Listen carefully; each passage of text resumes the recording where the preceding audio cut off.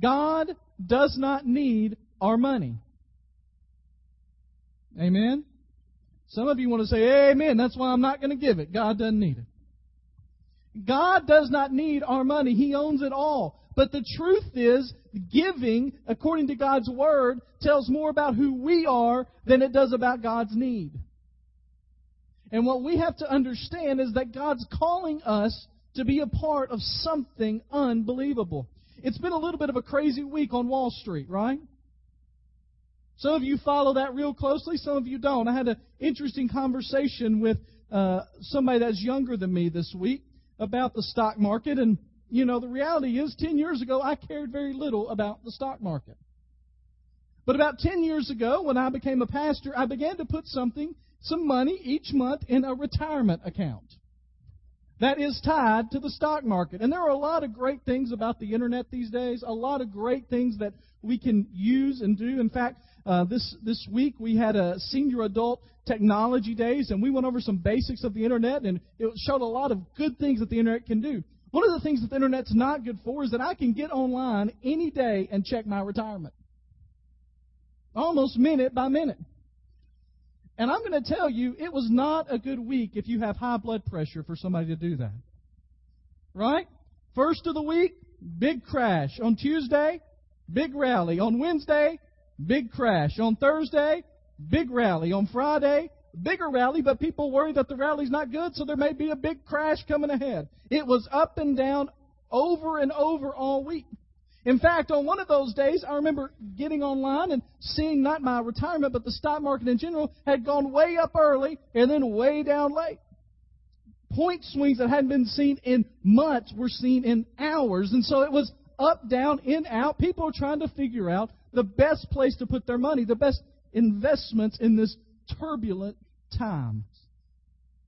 Let me tell you that this morning we're going to talk about the best place to put your investment, because it is a can't-miss investment. It is a sure thing. Financial analysts will tell you that there are no such things as sure things, but I can tell you that Scripture teaches us that there are. Matthew chapter 6. Starting in verse 19. Now this is in the most famous sermon of all time, the Sermon on the Mount. Jesus is just going through topic after topic, and he gets to chapter 6, verse 19, and it says, "Do not store up for yourselves treasure on earth, where moth and rust destroy, and where thieves break in and steal. But store up for yourselves treasures in heaven, where moth and rust do not destroy, and where thieves do not break in and steal. For where your treasure is, there your heart will also be." First thing that we're going to talk about this morning is that we must invest wisely. We must invest wisely. Now, I want to tell you that as you look at this passage of Scripture, sometimes people have said, well, Jesus is saying here that you shouldn't be into investment. And that couldn't be farther from the truth. What Jesus is saying here is, it's not that you shouldn't be in investments. What it means is that you ought to invest your money in a place that is going to bring about the greatest returns. In fact, if Jesus were to talk to us, what He would say from this is that we're not to not invest, but to stop storing them in the wrong place and start putting them somewhere else. You see, in Jesus' mind, there were always two kingdoms. We've talked about this a little bit in the last year, but there were always two kingdoms. There was the here and now, the current time, the present age. And then there was the age to come. Now, in Jesus' mind, in Jesus' teaching, those two things, once Jesus came to earth, began to overlap. And so we are living in two different times right now. We are in the present age, what we see, what we understand, the physical reality of where we are. But we are also a part of the age to come, the end times, the last days, and Jesus has inaugurated that. And so when Jesus taught, He always had these two kingdoms in mind. And what He would say to us is that you must make a choice whether or not you're going to live for one kingdom or the other. And so when it comes to the money matters, when it comes to the things of investments, Jesus says you must learn to invest in the right things. So we must learn, number one, to invest wisely. John Wesley, a preacher from many years ago, says, "I value all things only by the price they shall gain in eternity." David Livingstone said, I place no value on anything I possess except in relationship to the kingdom of God. And then perhaps one of my all-time heroes in the faith, a man named Jim Elliot, who was actually martyred for his faith, once said in a very famous quote in his journal that he is no fool who gives up what he cannot keep to gain what he cannot lose. Because you see, the reason Jesus wants us to understand to invest wisely is that there's an old saying around that you can't take it with you. Right? You can't take it with you. Now, I remember driving by a funeral home one time, and it was a place in town. It was a small community. It was the small community's funeral home. Everybody, there was only one funeral home in town, so everybody knew it was a funeral home, and they built a nice new place with a big covered parking area. And I remember driving by one time, and there sat the hearse in the covered parking area. Now, that's not unusual. There are lots of times hearses parked at funeral homes. But what made this particularly unusual is that in the way that it was parked behind the hearse, it appeared there was a boat hooked up to the hearse. And not like a pontoon boat. This was like a high-dollar ski boat. And the first thought that came into my mind was that old quote by Billy Graham when he says, you never see a U-Haul following a hearse. But apparently this guy thought there was going to be skiing in heaven, and he needed it with him. But the truth is, the ridiculousness of seeing that behind the hearse just points out the fact that you can't take it with you. Now, Scripture is very clear on that. Look at these two passages that are on your handout, if you haven't. Ecclesiastes 5:15 is pretty stark. It says, we all come to the end of our lives as naked and empty-handed as the day we were born. Hallelujah. Doesn't that sound great? We can't take our riches with us. Look at Psalm 49, 16 through 20. Don't be impressed with those who get rich and pile up fame and fortune. They can't take it with them. Fame and fortune all get left behind. Just when they think they've arrived and folks praise them because they've made good, they enter the family burial plot where they'll never see sunshine again. The reality is you can't take it with you. Many of you know that my mother-in-law is in her final days. That Susan's mom has been living with cancer for close to 2 years now, and the cancer has just ravaged her body. And I was actually there for the last few days. Susan and the boys are in West Tennessee right now, and so we appreciate your prayers greatly for them. We don't know how long Miss Marilyn's going to live. It may be hours, it may be days, it may be weeks. We don't know, but the end is near.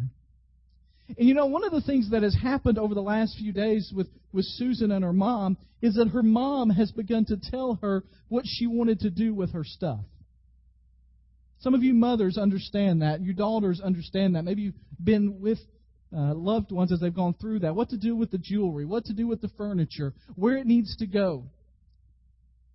And as I was reading this passage of Scripture and I was thinking about my mother-in-law and thinking about this lady who has lived her life to the glory of God, I was glad to know that when her time comes at the end, the most important treasures that she has are not the ones she's telling Susan what to do with. That when she takes that step from here into eternity, that the most important treasures that she has are those treasures that she's laid up in heaven. Because the reality is she can't take that jewelry with her. She can't take that furniture with her. She can't take those things with her to heaven. But the truth is, what Jesus teaches here is, even though you can't take it with you, there's a new addition. You can send it on ahead. Now, you know, the ancient Egyptians thought they could send it on ahead by burying it with people. But that is not the case. The biblical concept is not that you're able to hoard it. The biblical concept here is that you're able to choose whether you're going to invest here or you're going to invest in eternity. In another place in Matthew, Jesus tells a parable about wealth, about discovering true wealth. And He says, the kingdom of heaven is like a treasure hidden in a field. When a man found it, he hid it again. And then in his joy went and sold all he had and bought the field. Now, this man probably had some possessions, and he probably was tied to them pretty tightly. But the truth is, what Scripture teaches us is when you get the right perspective and you understand the true nature of what wealth is, the true understanding of possessions, the true understanding of what God wants us to lay up in heaven, that we should be so excited about what God has done for us and what He is promising us on the other side, that we would give up anything here on earth to see accomplished what needs to be accomplished for His kingdom. John White said about the man in the parable, the choice he faces lies between his worthless bits and pieces and the field with buried treasure. There is nothing noble about the sacrifice. There would, on the other hand, be something incredibly ridiculous about not making the decision. Anyone but a fool would do exactly as the man did. Everyone will envy his good fortune and commend him not on his spiritual character, but on his common sense. This week I was in the car, and with Susan being in Jackson for this week, Eli and I had a week together. And I drive Eli to school anyways in the mornings and usually pick him up at lunchtime because they have to be there at 7 o'clock in the morning. Out of school by lunchtime. Any of you parents out there at Madison Creek feel my pain? Let me just see the hands. Thank you.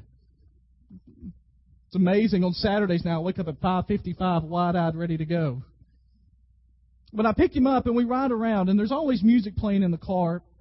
And on this particular day, he started to sing a song that's been on the radio recently by a guy named Toby Mac with Kirk Franklin and Mandisa. All right? Some of you never heard of those people before. I'm sorry for you because they're great. But some of you probably wouldn't enjoy the music too much. But they sing a song that just simply says, I don't want to gain the whole world and lose my soul. Now, that's not an original thought, is it? Where's that come from? We're in church. Probably there's a good answer here. Where does it come from? The Bible. There you go. I don't want to gain the whole world and lose my soul. So Eli starts singing that song. It's one of those things. It's not on the radio at that particular time. It's past been on the radio. But he just starts singing that song. And I say, Eli, do you know what that song is about? And he said, no, Daddy, but I like it. And I said, that song says that it doesn't matter how much money we have. It doesn't matter how many Legos we have. I had to speak his language. It doesn't matter how many toys we have or Wii games we have, that if we have all that stuff and we don't do what God asks us to do, then we're not living like we ought to. And while that sounds so easy talking to a child, it is so difficult to live out in our lives. Because you see, we live in a culture that tells us more is better. In fact, there was a survey recently in Orange County, California, considered for a long time the richest city in America. The wealthiest city in America. And so they thought it'd be interesting to go to this wealthiest city in America and ask, what is your biggest need? What is your biggest need in the place that has more money than any other place in America, which means that it has more money than any other place in the world? This is the richest city or town in the world. What do you need more of? You know what the number one response was? Just a little more money. Norman Rockefeller was once asked, how much money do you need? And he said, just a little bit more. Isn't it amazing how money holds that with us on this earth? Here's what I think is interesting about the contrast between the investments. Is Jesus says, don't lay up treasures for yourself here where moth, rust, a stock market dip, a bank crash can take it. Now, I'm not saying don't go take all your money out of the banks. I don't want to start a run on the banks like they had to run on the gas. Amen? That's what I'm saying. What I'm saying is you ought to be investing yourself in things that have lasting, eternal value. I read this week of a question that a great pastor, A.W. Tozer, used to ask about how do you know whether you're investing in earthly things or where you're distracted by earthly things or where you're investing in eternity. And he says it just simply comes down to this. Ask yourself these 4 questions. What do you value most? What would you most hate to lose? What do our thoughts turn to most frequently when we are free to think of what we will? And finally, what in life affords us the greatest pleasure? And when you look at those 4 questions, what do you value most? What would you most want to hate to lose? What do you think about when you're free to think of anything? And what is your greatest pleasure in life? That is your treasure. The reason that treasure is such an appealing thing is because you have the stories of old about pirates or people that would find a treasure map and they gave up everything they could to find the place with the X. And what God is telling us here is that we ought to live our lives investing constantly in that X that is there, not in the here and now, but in the time to come, the place to come. Because you can't take it with you, but you can send it on ahead. There may be one out there, but that sure sounds like a good title for a Southern gospel song, doesn't it? Can't take it with me, but you sure can send it on ahead. So here's the second thing we need to understand today. Not only do we need to invest wisely, but we need to look for opportunities to give. Now, what is understood when he talks about that we don't store up ourselves treasures on earth where moth and rust destroy, but we store up ourselves treasures in heaven, what is understood there is that it will take some giving, it will take some sacrifice, it will take some ability to give out of our heart and our resources in order to lay up those treasures in heaven. But it really isn't a short-sighted thing. It's an understanding of what God called us to do. We're just exchanging money here for the income that comes there. So we need to look for opportunities to give. Now, there are 4 things we're going to talk about in this understanding opportunities to give. And those are the attitude, the training wheels, the next step, and the direction. And the first thing that we need to understand is that the attitude of how we give is the most important thing about giving. And what God requires us to do is to give cheerfully. This week, as I was reading that passage of Scripture, I began to ask myself this question. What time in our service, or what times in our services in general, in churches across this country, are the most calm and thoughtful? And as I thought about it, I thought, well, it's generally not the beginning of the service. We have a welcome to today that the orchestra did a great job. We sang some amazing praise services. Usually the sermon, there's some laughter in there. Maybe. Depending. Some days, right? Some days are better than others. There's generally a kind of an ebb and flow of emotions there. And then we get to the point when we do the invitation. And we get to the invitation, and the invitation is a thoughtful time, but we're still singing. And after the invitation, we have a prayer. And then if the prayer comes, and then what do? We do the offering here. Now, it doesn't matter where the offering is. You know what I've discovered about the offering in almost every church that I've ever been in? And while the accompanists play unbelievably here, and Barbara and Sandy do a great job, is there is the least amount of talking, which is not a bad thing, the least amount of sound, and the most sitting perfectly still in the offering. When I was a child, you know when I used to get hit the most? In the offering. Now, that was because it was a little time to get fidgety. So, you know what I mean by hit. I don't mean really hit. I just mean the elbow to the ribs. I meant the pinching on the leg. Now, some of you would, my parents were great parents, but, they had to keep me in line a little bit. Why? Because we don't talk during the offering. The offering is a quiet time. Shh. So this is what I thought. In 2 Corinthians chapter 9, it says that God loves a quiet giver. Is that what it says? God loves a sad giver. Is that what it says? God loves a deep in thought, eyes closed giver. Is that what it says? What does it say? God loves a cheerful giver. Now, that's on 2 counts. First of all, that's in the attitude of actually giving. Now, you have to understand that our day and time, it is easier to give than it has ever been.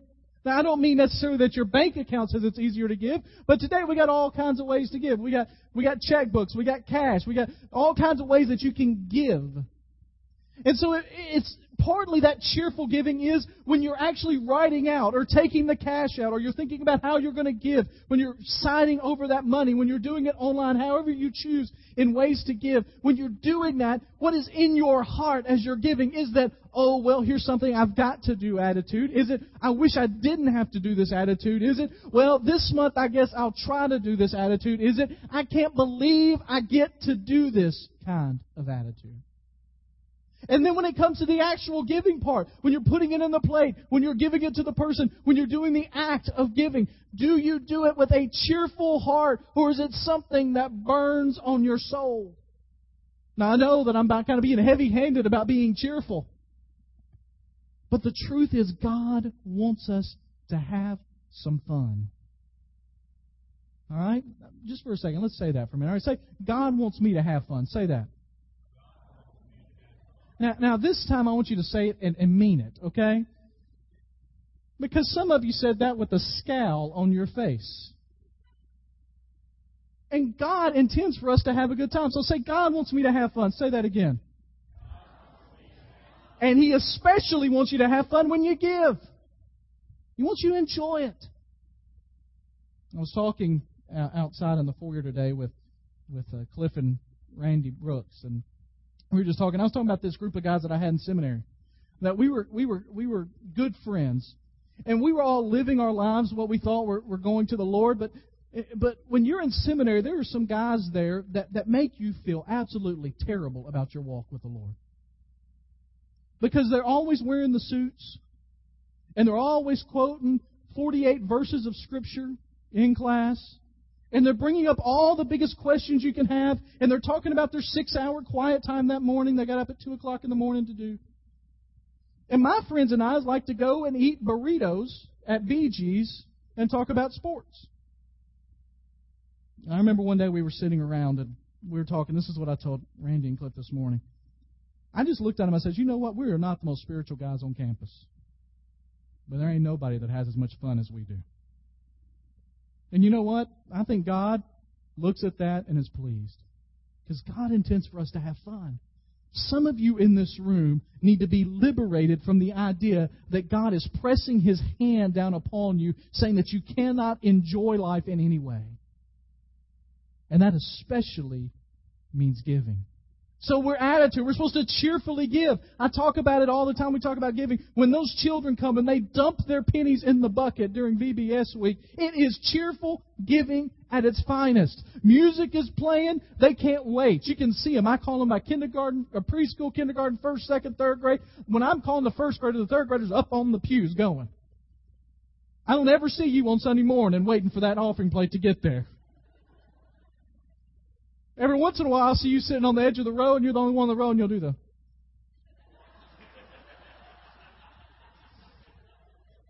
I'll see that. But I don't see any of you go, when is that thing going to get to me? Hurry up! We need to cheerfully give. Here are the training wheels of giving. Tithing. The training wheels of giving are tithing. Now, tithing is one of those good church words that nobody sometimes understands what it means. Tithing just means, as a word tithe, just means 10%. That's what the word means. And somebody will say to me, but Pastor, in the Old Testament, I know it talks about tithing, but in the New Testament, it never says the word tithing. And you know what I say? You're right. That's because the Old Testament was the tutor to get us to the New Testament. When it talks about the law in the Old Testament, that's not the end-all, be-all. What that is just the basics of what we need to understand. So when Jesus came, we'd understand what He was doing and how we could give our lives to Him. In the same way, tithing are the training wheels in the Old Testament that gets us ready for the next step. But before we move to the next step, let me remind you that the training wheels are still important. They are the things that help us to begin to understand. Some of you in this room have not been giving. I don't know who it is. I purposely don't look at that stuff. We have other people that put all that stuff in. We have other people that sometimes see that stuff. I don't see that stuff at all. And I try to make it as few as possible. People in our church see that stuff. That's between you and the Lord. But Some of you in this room, I know, aren't giving. And some of you need to start with the training wheels. Now, some of you say, well, what if I start with 1%? What if I start with 14 training wheels on there and then I get down to just 2? Scripture never suggests that we ought to slowly get into our commitment with the Lord. You need to tithe. I could sit here and tell you that we need you to tithe because we need the money in the church. And the truth is that doing ministry costs money, yes.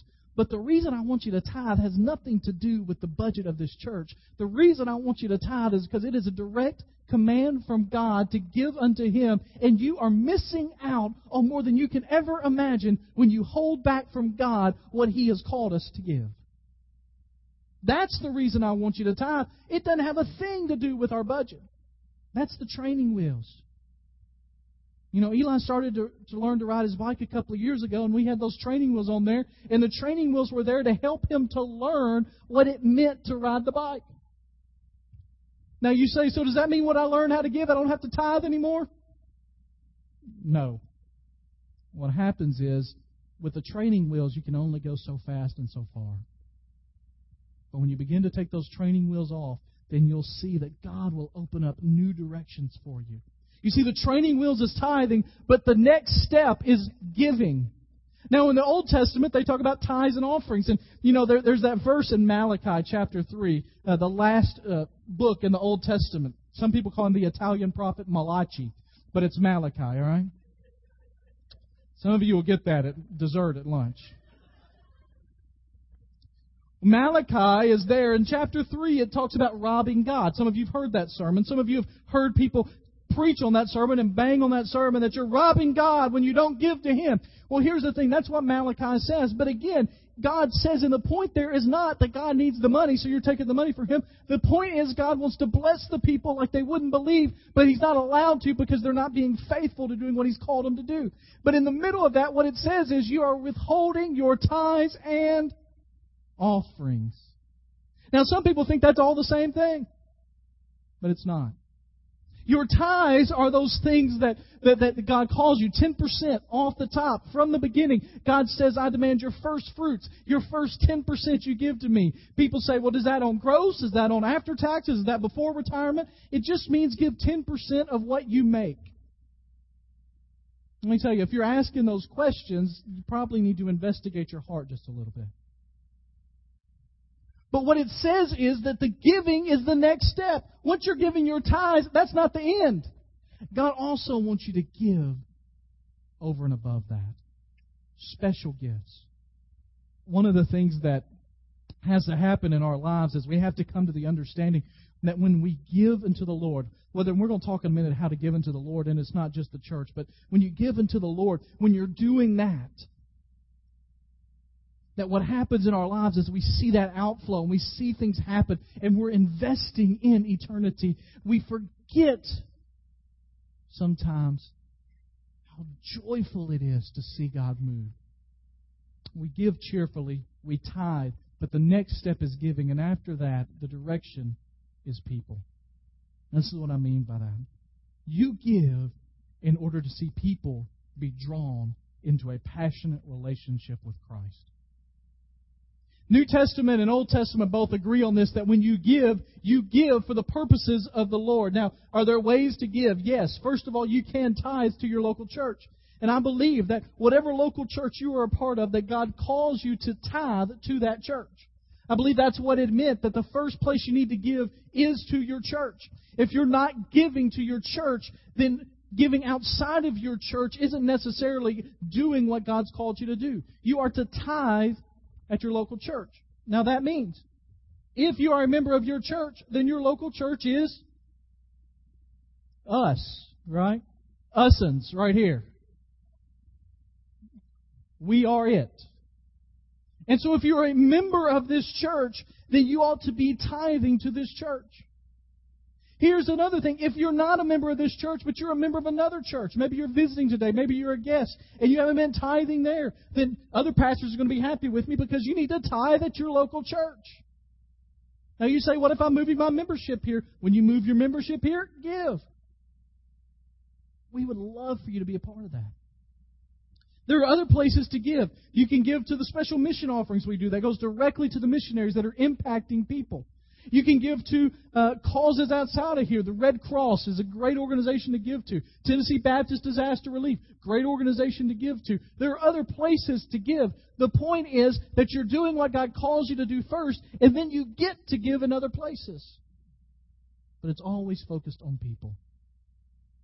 In the New Testament, it seems pretty obvious that the two places we ought to specifically target the money that we use is for people that are poor and people that are lost. That's where we need to be giving and funneling our money. One of the things that I hope to do as your pastor, and as we are currently in the budget process, and we'll be here in the long term talking about budgets and what's happening in our budgets, is that we send more and more money to places where there are people that are poor and people that are lost.